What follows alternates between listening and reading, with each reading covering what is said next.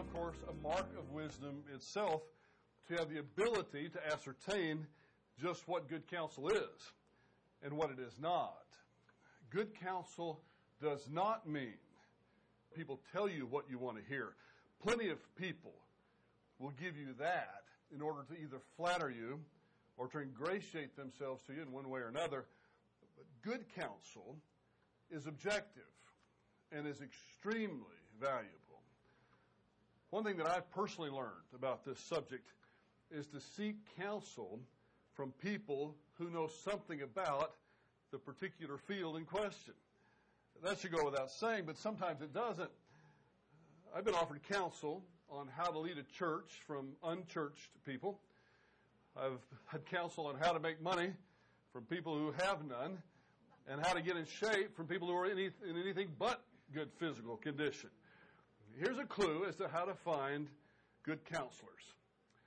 A really smart person, someone who's worthy of taking counsel from, will not offer counsel in areas where he is not really well versed. If someone offers counsel no matter what the subject, you know those kind of people. They've got an opinion no matter what the subject is. They can correct you no matter what the subject. You need to run away from that kind of counsel. Be very, very careful. Ahithophel was a man that was known to give good counsel. He knew what he was talking about. In fact, the concluding verse of 2 Samuel chapter 16 reads this way, "And the advice of Ahithophel, which he gave in those days, was as if one inquired of the word of God. So was all the advice of Ahithophel, regarded by both David and Absalom." His advice was not the word of God. But both David and Absalom valued it. In the case of David, this is hyperbole. David knows it's not the word of God. But it may not have been hyperbole when it came to Absalom. I'm not sure Absalom understood the difference. You'll recall that when Absalom entered Jerusalem in rebellion against his father, at the same time, Hushai the Archite, David's friend, entered from the opposite direction. Hushai was sent there as an agent of David to neutralize Ahithophel and his wise counsel. He was a spy, if you will. David knew that Absalom was prideful and perhaps even intelligent, but not wise. There's a difference between intelligence and wisdom. Ahithophel would add gravitas to the ticket, to use a term from back in the year 2000 election. With Ahithophel's counsel, Absalom becomes a much more formidable foe, and David knew it. In this chapter, we're going to see God using Hushai to save David by frustrating the counsel of Ahithophel. The first counsel that we see Ahithophel give in the previous chapter was pragmatic, but it was evil.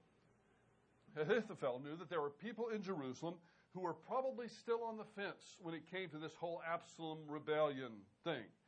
In their minds, they had to wonder if a reconciliation was possible between father and son. It was, after all, between father and son. And if that happened, these individuals wouldn't want to be caught in the middle between David and Absalom. So they were sitting on the fence. They wanted to see how this worked out before they took Absalom's side. In light of that, Ahithophel moves to take that reconciliation option off of the table. He advises Absalom in chapter 16 to sleep with David's concubines in the sight of all Israel so that everyone would know that no reconciliation was forthcoming. That was evil advice, but it was for the purposes of Ahithophel. It was good advice. It was just evil advice. And Absalom had no problem following that advice. Ahithophel's second counsel, which is given in chapter 17, if followed, could have been, probably would have been, the end of David. In chapter 17, verses 1 through 4, we see, furthermore, Ahithophel said to Absalom, "Please let me choose 12,000 men, that I may arise and pursue David tonight. And I will come upon him while he is weary and exhausted, and will terrify him, so that all the people who are with him will flee. Then I will strike down the king alone, and I will bring back all the people to you. The return of everyone depends on the man you seek. Then all the people shall be at peace. So the plan pleased Absalom and all the elders of Israel. Now, whether or not Ahithophel and the 12,000 men would have been able to strike down David alone and get away with it, I really rather doubt that. I don't see some of the men that were with David, Joab and Abishai, to be for two, that are going to allow that to happen and everybody just to come back. But nevertheless, this is the advice that Ahithophel gives. Ahithophel urges Absalom to move quickly against David. That very night, the very same day, before his father had time to regroup. Ahithophel assumes that David is tired and shaken. Not only David, but his loyalists have been uprooted all at once on a dime. And they're on the run. They could not have been well supplied. We saw that last time. They could not have been well organized. This is the time to strike, Ahithophel says. Don't wait. Pursue them right now. The plan seemed good to Absalom and to all the elders of Israel. The reason it pleased these folks was that it was a good plan. It's the right thing to do from a military standpoint. Under the circumstances, this was wise counsel. So we have Ahithophel giving wise counsel. Everybody agrees to it. And now in comes Hushai the Archite, David's agent. In verses 5 and 6, then Absalom said, now call Hushai the Archite also, and let us hear what he has to say. When Hushai had come to Absalom, Absalom said to him, Ahithophel has spoken thus. Shall we carry out his plan? If not, you speak. There's nothing wrong with Absalom seeking Hushai's advice. Actually, that's one of the wise things that Absalom does do here. Hushai was a respected counselor. Absalom is just going to confirm that they're all of the same opinion. Are we all on the same page here? So far they were. Hushai is going to give advice that was designed to deceive Absalom, to trick him into not taking the sound advice that Ahithophel had offered.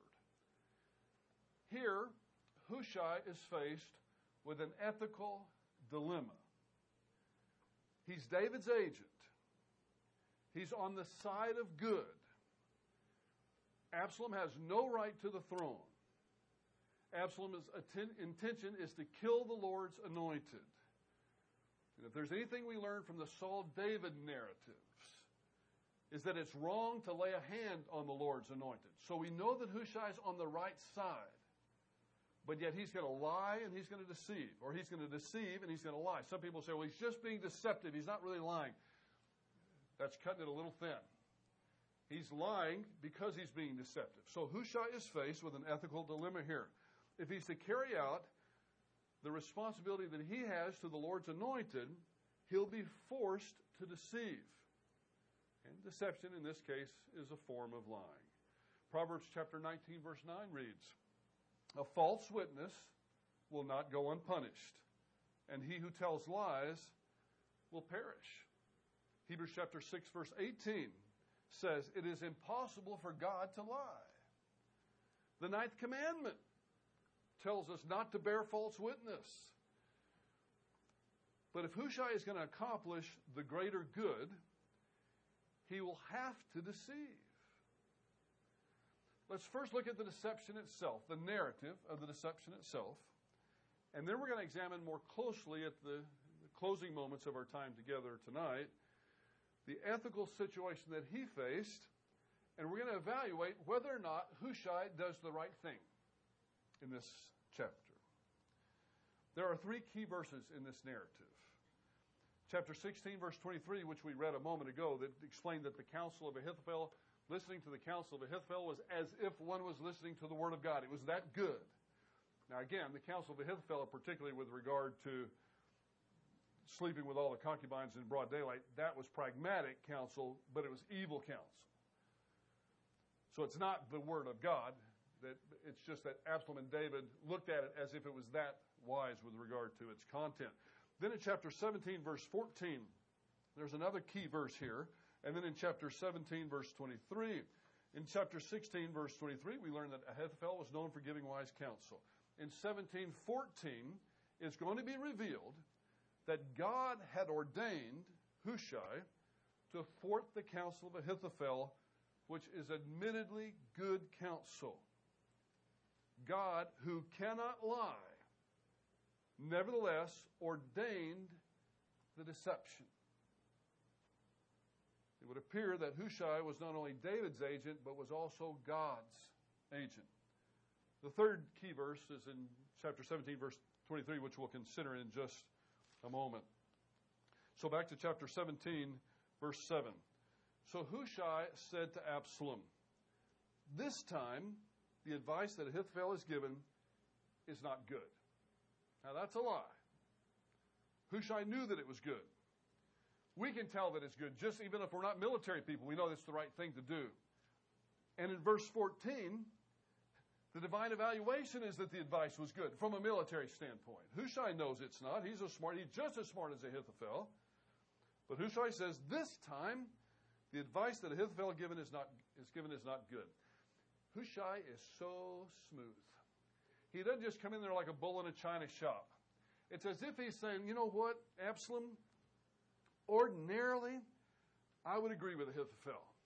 In fact, thinking back in my memory, this might be the first time that I've ever disagreed with anything that he said. But you know, this one time, just this one time, I'm not sure that the advice he gave you is really what you need to follow. And then he goes on to explain. Verse 8, moreover, Hushai said, you know your father and his men, that they are mighty men, and they are fierce, like a bear robbed of her cubs in the field. And your father is an expert in warfare, and will not spend the night with the people. Almost all of that is true as well. But there's one little detail that's probably not true, and that's the very last phrase, that his father would not spend the night with the people. That doesn't appear to be David's modus operandi. In verse 9, behold, he has now hidden himself in one of the caves or another place, and it will be when he falls on them at the first attack, meaning Ahithophel. And by the way, it's unclear really whether Ahithophel thought he was going to lead the attack or whether that was an editorial we kind of thing. Ahithophel would plan it and someone else would lead it. But nevertheless, what Hushai says is, as soon as Ahithophel's men fall upon David, whoever hears it will say, there's been a slaughter among the people who follow Absalom. Don't go after him so fast. Take your time. That's what Hushai's advice is. And even the one who is valiant, whose heart is like the heart of a lion, will completely lose heart, for all Israel knows that your father is a mighty man, and those who are with him are valiant men. Now that's true, but what he's doing, what he's counseling in verse 10 of this chapter is going to undo, or at least the counsel is, you don't want to undo what you just did in the previous chapter by sleeping with all David's concubines in broad daylight, because you just took away the whole idea of a reconciliation. And you took away the idea that David might be coming back. But if you do this thing, then people are going to be scared that David's coming back. And what happens if David comes back? They assume that all the loyalists to Absalom will be killed. So you don't want that. You don't want to rush into this and make a mistake. Verse 11, but I counsel that all Israel be surely gathered to you from Dan even to Beersheba. That means from the north to the south, as the sand is by the sea in abundance, and that you personally go into battle. You lead them into battle. And I think Hushai also knew that Absalom wouldn't be the best military leader either. People who are full of themselves are seldom good leaders. Verse 12, so we shall come in to him in one of the places where he can be found, and we will fall on him as the dew falls on the ground. You see, that's an editorial. Hushai is acting like, listen, I'm on your side, Absalom. Not you're going to fall on him, but we're going to take David out. We will fall on as the dew falls on the ground. In other words, we're just going to blanket them. We're going to so outnumber them that they're going to just suffer massive defeat. And all the men who are with him, not even one will be left. And if he withdraws into a city, then all Israel will bring ropes to that city, and we will drag it into the valley until there's not even a small stone found there. If there's a city, we'll tear the walls down. We'll get at him. He can't hide from us anywhere. If you just wait. Take your time. David's not going anywhere. Let's gather all the men of Israel. We'll gather this massive force. 12,000 people Ahithophel wants, that's nothing. We'll gather 10 times that amount, and we'll go after David. If you just take your time. Now, you see what Hushai's advice was designed to do. It was designed to give David, who's a better military man than anybody who's left. David's got his generals with him. He's got his mighty men with him. If you give them just a little bit of time, this is Hushai's thinking, give them a little bit of time to regroup and resupply, and David's going to have the advantage. The longer Absalom takes, the better it is for David. And Hushai knows it. So he comes up with this elaborate counsel that sounds good. And instead of somebody else leading this massive force out, Absalom, you lead the massive force out yourself. You're going to get all the glory. It'll be like one of the Roman processions that will happen actually later on in history. And you'll be the one riding the chariot, and everybody will be whispering in your ear, Sic transit gloria mundi. Of course, again, that happened later. But you see what he's doing. He's playing to Absalom's ego here. First, he backs into it. Ordinarily, I would agree with Ahithophel. Man, he's a wise guy. He's a wise fellow. Man, he's smart. Just this time I can't. Wait. Of course, that's deadly advice for Absalom. That's the worst thing that Absalom could have possibly done. And the reason I say that is because of the evaluation that takes place in verse 14. Then Absalom and all the men of Israel said, the counsel of Hushai the Archite is better than the counsel of Ahithophel. Now, hold your thought right there for just a moment. If you go back to verse 4, all these people, and I assume the elders of Israel, all the elders of Israel that were referenced in verse 4 is the same group that's referenced in verse 14. All these people that thought Ahithophel's advice was so wonderful, and it was, now they've switched over and said, I think Hushai the Archite's advice is better.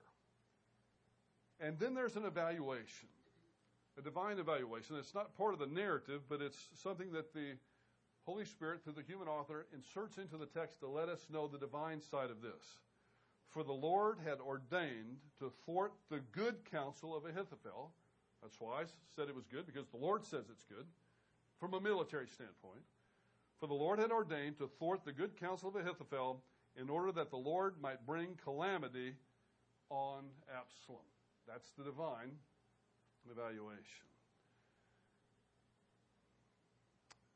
Then in verses 15 through 23. Then Hushai said to Zadok and Abiathar the priests, this is what Ahithophel counseled Absalom and the elders of Israel, and this is what I have counseled. Now therefore, send quickly to tell David, saying, do not spend the night at the fords of the wilderness, but by all means cross over, lest the king and all the people who are with him be destroyed. At the point where Hushai sends this message to the other secret agents, the other spies, he's not absolutely sure that Absalom won't change his mind and follow Ahithophel's advice. So he's telling David, get out quickly, so that you don't get trapped too close to Jerusalem. Now, Jonathan and Ahimaaz were staying at En Rogel. En Rogel is about a mile and a half southeast of Jerusalem. So they're staying right outside the city. You can imagine they can't stay inside the city, because if they stayed inside the city and people saw them hooking them outside the city pretty quickly, and they knew that they were somewhat loyalists to David, they might think, wait a minute, something's not right here. So they're staying outside the city so somebody could go give them the message, and then they take it to David. This is the spy network that David has set up.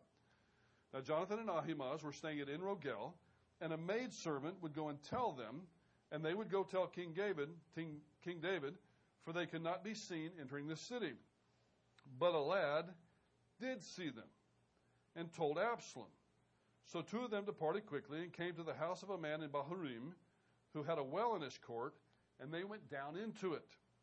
And the woman took a covering and spread it over the well's mouth and scattered grain on it, so that nothing was known. Then Absalom's servants came to the woman at the house and said, where are Ahimaaz and Jonathan? And the woman said to them, they have crossed the brook of water. Had they crossed the brook of water? No. This is another pattern. She's deceived in verse 19, and they are deceiving in verse 19. She's lying in verse 20. And when they searched and could not find them, they returned to Jerusalem. And it came about after they had departed that they came out of the well and went and told King David. And they said to David, arise and cross over the water quickly, for thus Ahithophel has counseled against you. Then David and all the people who were with him arose and crossed the Jordan, And by dawn, not even one remained who had not crossed the Jordan. When Ahithophel finds out what's happened, and Ahithophel and Absalom apparently had some of their intelligence network as well, so they know where David is moving to. When they find out that David has moved away, when Ahithophel finds that out, that his advice wasn't followed, and that David has moved to a place where he could be resupplied and reorganized, then in verse 23, now when Ahithophel saw his counsel was not followed, he saddled his donkey and arose and went to his home, to his city, and set his house in order and strangled himself. And thus he died and was buried in the grave of his father. You see, Ahithophel knew that David was now going to survive. And knowing that David was going to survive, Ahithophel knows that he won't. David's not going to allow this. It freaked him in the first place to find out that Ahithophel was among the conspirators. His wife's grandfather was among the conspirators. His closest advisor, other than Hushai the Archite, was among the conspirators. Ahithophel assumes David's not going to let him live. So Ahithophel returns to his hometown Gilho, puts his house in order, and kills himself. Remember David's prayer of chapter 15, verse 31? O Lord, I pray, make the counsel of Ahithophel foolishness. That prayer has now been answered in full. The final verses of the chapter relate that with the extra time, David does indeed regroup, and he does indeed get resupplied by 3 allies of the king at Mahanaim. The major issue in this portion of the chapter is the handling of the ethical dilemma. Actually, there are 2 in the chapter. The major one is Hushai the Archite, but I just pointed out another one too with this woman who hid the spies and basically said they went that away when they hadn't gone that away. Did she do the right thing? Did Hushai the Archite do the right thing? Verse 14 gave us a clue in that God ordained it. But we know from New Testament revelation, particularly Romans chapter 8, verse 28, that God works all things together for good. He can take something that's evil and turn it so that the overall result is for his glory. He used the evil Assyrians to discipline the northern kingdom. He uses the evil Babylonians to discipline the southern kingdom. He allowed our Lord to be crucified at the hands of godless men, evil men, in order to accomplish our salvation. So the fact that God ordained it may not close the case. I think it begins the argument. But since we know that God can take evil things and still use them for his own good, he can turn it for his good, that's probably not as strong as I would like for it to be, just to close the case. In order to understand this more fully, and I told you a couple of weeks ago we would get back to this tonight, in order to understand this more fully, we need to consider 3 ethical theories that have been proposed by Bible-believing Christians to handle this problem of ethical dilemmas. I want to stress that one more time. All 3 of these theories have been proposed by Bible-believing Christians, good people, in other words, solid people. I happen to know those people in each of these 3 camps, and I highly respect them. I want to stress to you, this is not an issue of orthodoxy, what I'm about to show you. But it is an issue that we must face, and since we must face it, we have to do the best we can when we face it, based upon the best biblical information that we have. Before I get into the particulars of these 3 primary ethical theories, I want to raise a question that is often asked. Follow me on this. People will ask, is something good because God says it's good? Or can something be considered good independently of God? Or to argue from the opposite perspective, maybe this will be easier. Is murder bad because God says it's bad, and only because God says it's bad? Or is murder bad in and of itself? Well, the question is a favorite of skeptics. Skeptics try to use that as a gotcha question, because if you answer that question, that no, it's not good just because God says it's good. It's good because it's good, and then they will say, well, does something exist outside of God? Is there some moral law that exists independently of God? They try to use that as a gotcha question. So I think the question, while a nice gotcha question, really misses the point. It creates a false choice. Good, and this is so important to understand these ethical systems, good is that which flows from God's infinite perfections. In other words, the sum total of who He is.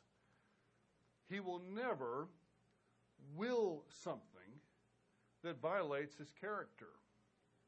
He will not call good bad or bad good, as if He was playing mind games with His creation. The key point here for our understanding of these ethical systems is that good flows from God's eternal and infinite perfections. Key word there too is eternal. Since God is eternal in who He is, no, there's not something that exists outside of Him. The good that is good, with a capital G, has always been there because God's always been there. It's always flowed from His character. So, no, good is not a separate identity or a separate entity that exists independently of God. So how does this apply when it comes to ethics? First, a quick definition of ethics. Ethics is that branch of philosophy dealing with values relating to human conduct with respect to rightness and wrongness of certain actions and to the goodness and badness of motives and ends of such actions. Of course, you almost have to be a philosopher to come up with a definition like that. Most of us would just say ethics is trying to figure out what's right and what's wrong, whether my motives were right or wrong when I did them. But that's a formal definition of ethics. Ethics is that branch of philosophy dealing with values related to human conduct with respect to rightness and wrongness of certain actions and to the goodness and badness of motives and ends of such actions. Generally speaking, Christians, evangelical Christians, will hold to one of three ethical options. Formally, they're known as unqualified absolutism, conflicting absolutism, and graded absolutism. Don't panic. We're going to briefly cover each one of these, briefly. And since this is not a formal class in ethics, I am going to be brief in my overview of each. The first, unqualified absolutism. According to Norman Geisler, unqualified absolutism was given its classic presentation by Augustine, and then it was further developed by a man named Immanuel Kant. The basic premise of this view is that all moral conflicts are only apparent. They're not real. Think about that for a moment. All moral conflicts are only apparent. They're not really real. In this view, sin is always avoidable. On the question, should one ever lie to save a life, the unqualified absolutist answers with an emphatic no.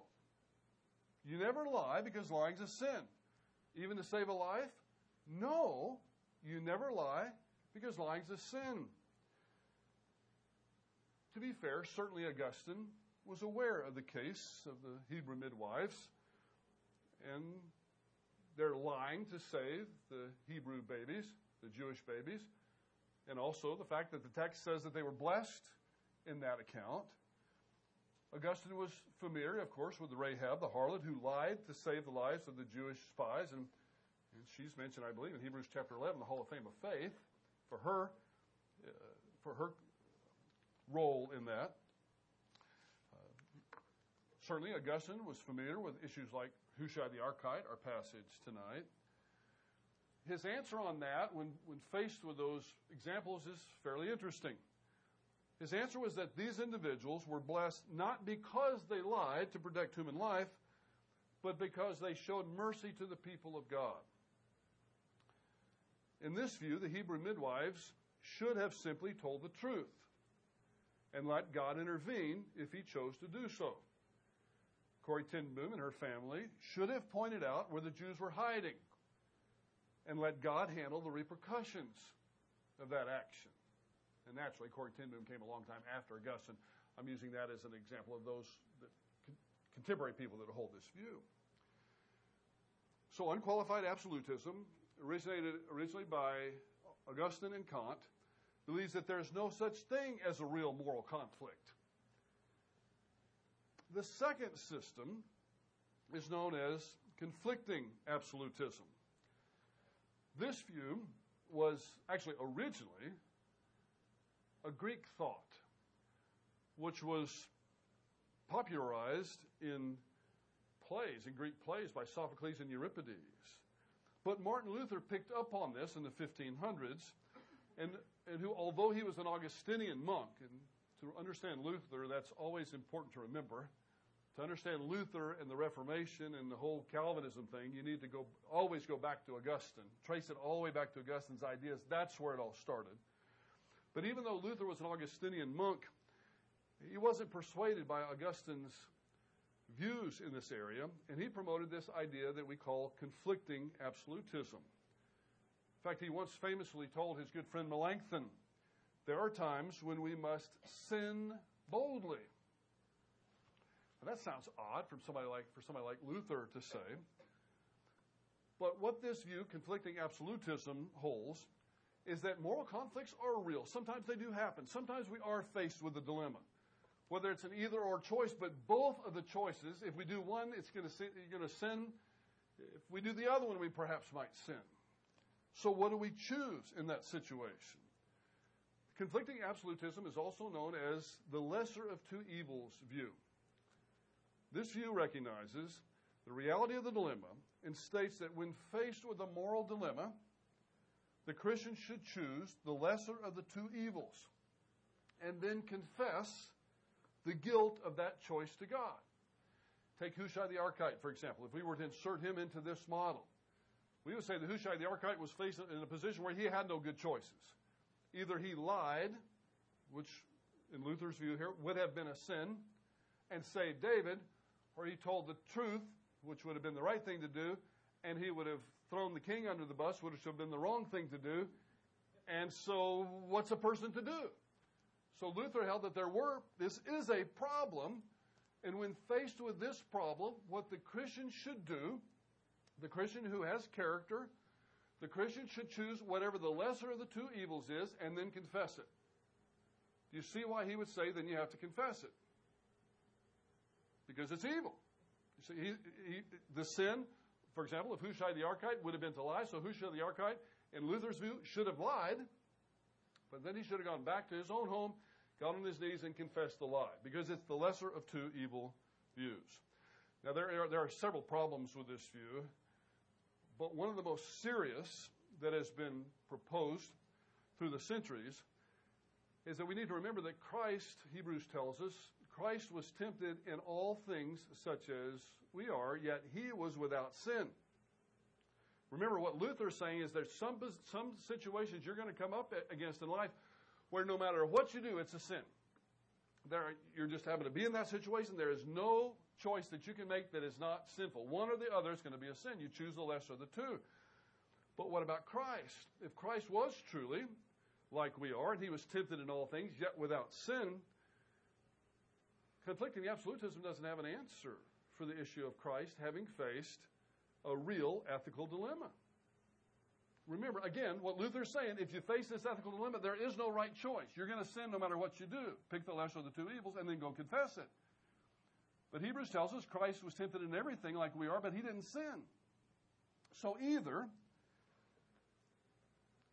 our Lord sinned, which of course we reject that completely, or our Lord faced no moral dilemmas in his life.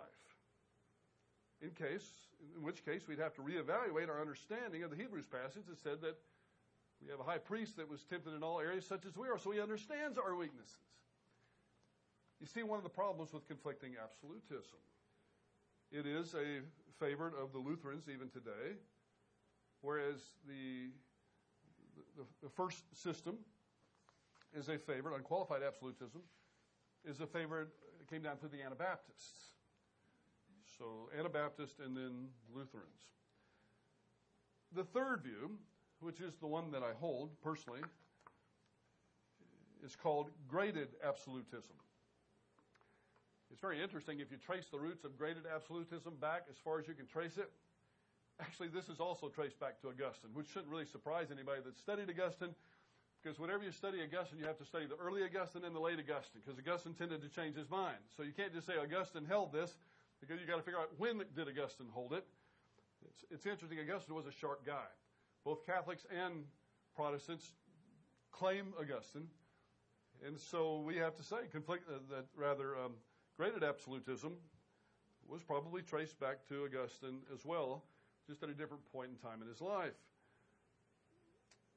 The ethic here recognizes that there are higher and lower moral laws. This was an ethic that was first developed by the Protestant reformers apart from Luther, the other Protestant reformers. This came out of the Protestant Reformation. And again, it recognizes that there are real moral conflicts, just like the conflicting absolutism view held. But this view holds that there are higher and lower laws, and when they conflict, the Christian is responsible for following the higher law. Now, you notice the subtle difference between the Reformers' views and Luther's views. And Luther was a reformer, but I said the reformers outside of Luther. Luther held that there's no good choice you can make in that situation. Pick the lesser of the two evils. You're sinning when you do it. Go and confess it. The reformers recognize that there are higher and lower moral laws, and the Christian is responsible for following the higher law. In Matthew chapter 23, verse 23, Jesus chided the Pharisees for following the letter of the law, or some aspects of the law, while neglecting the weightier aspects of the law. It could be explained this way. When faced with an ethical dilemma for which there seems no right answer, choose the path of the greater good. Since one is choosing the greater good and not the lesser of the evils, one does not confess the choice.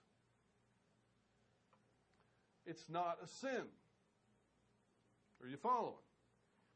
If you're choosing the greater good, it's not a sin. Whereas Luther's view was both are going to be sins, so confess it. In this view, the Hebrew midwives did the right thing in lying about Hebrew babies. So no confession was in order. The same with Rahab, and the same with Hushai the Archite. The same with Michal. You remember David's first wife? Who hid him and lied to the people that were coming after him in order to give David time to escape. She chose the greater good. The men were coming there to kill her husband. The woman in Bahurim, who we just studied, chose the greater good in lying to Absalom's men. So there's no need for confession. There are unavoidable moral conflicts. And under this view, no guilt is imputed for what is unavoidable.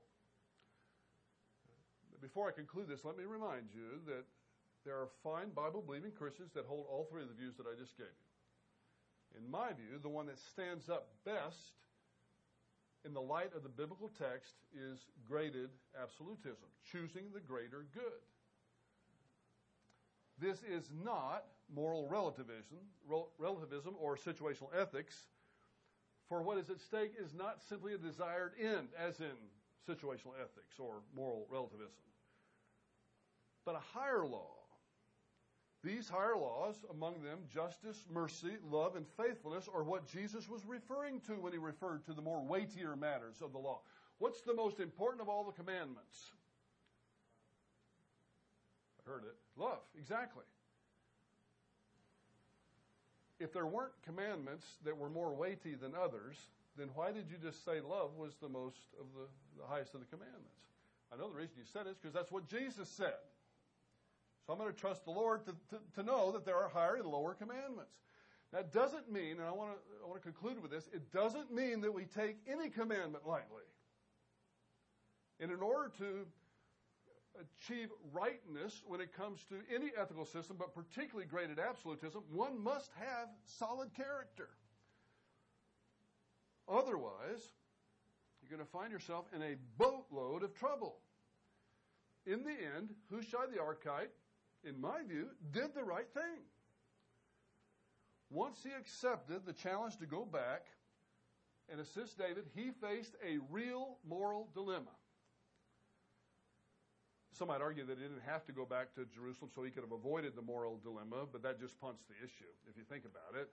In that case, he would have still faced the dilemma of helping the Lord's anointed or just passing him on by. So as I close, I want to leave you with this extremely important warning, a note of caution. Do not play games with God about this. My good friend Paul Shockley, in an ethics class that he gave at College of Biblical Studies, told me that when he was teaching this particular subject, one of the students came in right before the class was over and bragged to Paul in front of the rest of the class that he had broken several traffic laws to get there on time for the class. And he chuckled that he was following Paul's view, because Paul Shockley holds this view as well. Norman Geisler's another one that's popularized it. He was following the view of graded absolutism because he was performing the greater good. It was more important for him to be on class than obey the traffic laws. Paul rightly pointed out to him, Paul Shockley, not the Apostle Paul, rightly pointed out to him that he had endangered himself and others in breaking those traffic laws, so he had not done the greater good. It would have been preferable to be late to class or perhaps leave home on time so that you wouldn't have to do that. What the man presented was not an unavoidable conflict. So don't play games with God about this. Moral dilemmas, which I believe are real on occasion, will happen in our lives. And when they happen, we need to take it seriously. We need to search the depths of our character, because that's where it's really going to come from, where virtue comes from. And make sure that we're making the right decision to choose the greater good, and not that we've just put ourselves in this position by other bad decisions.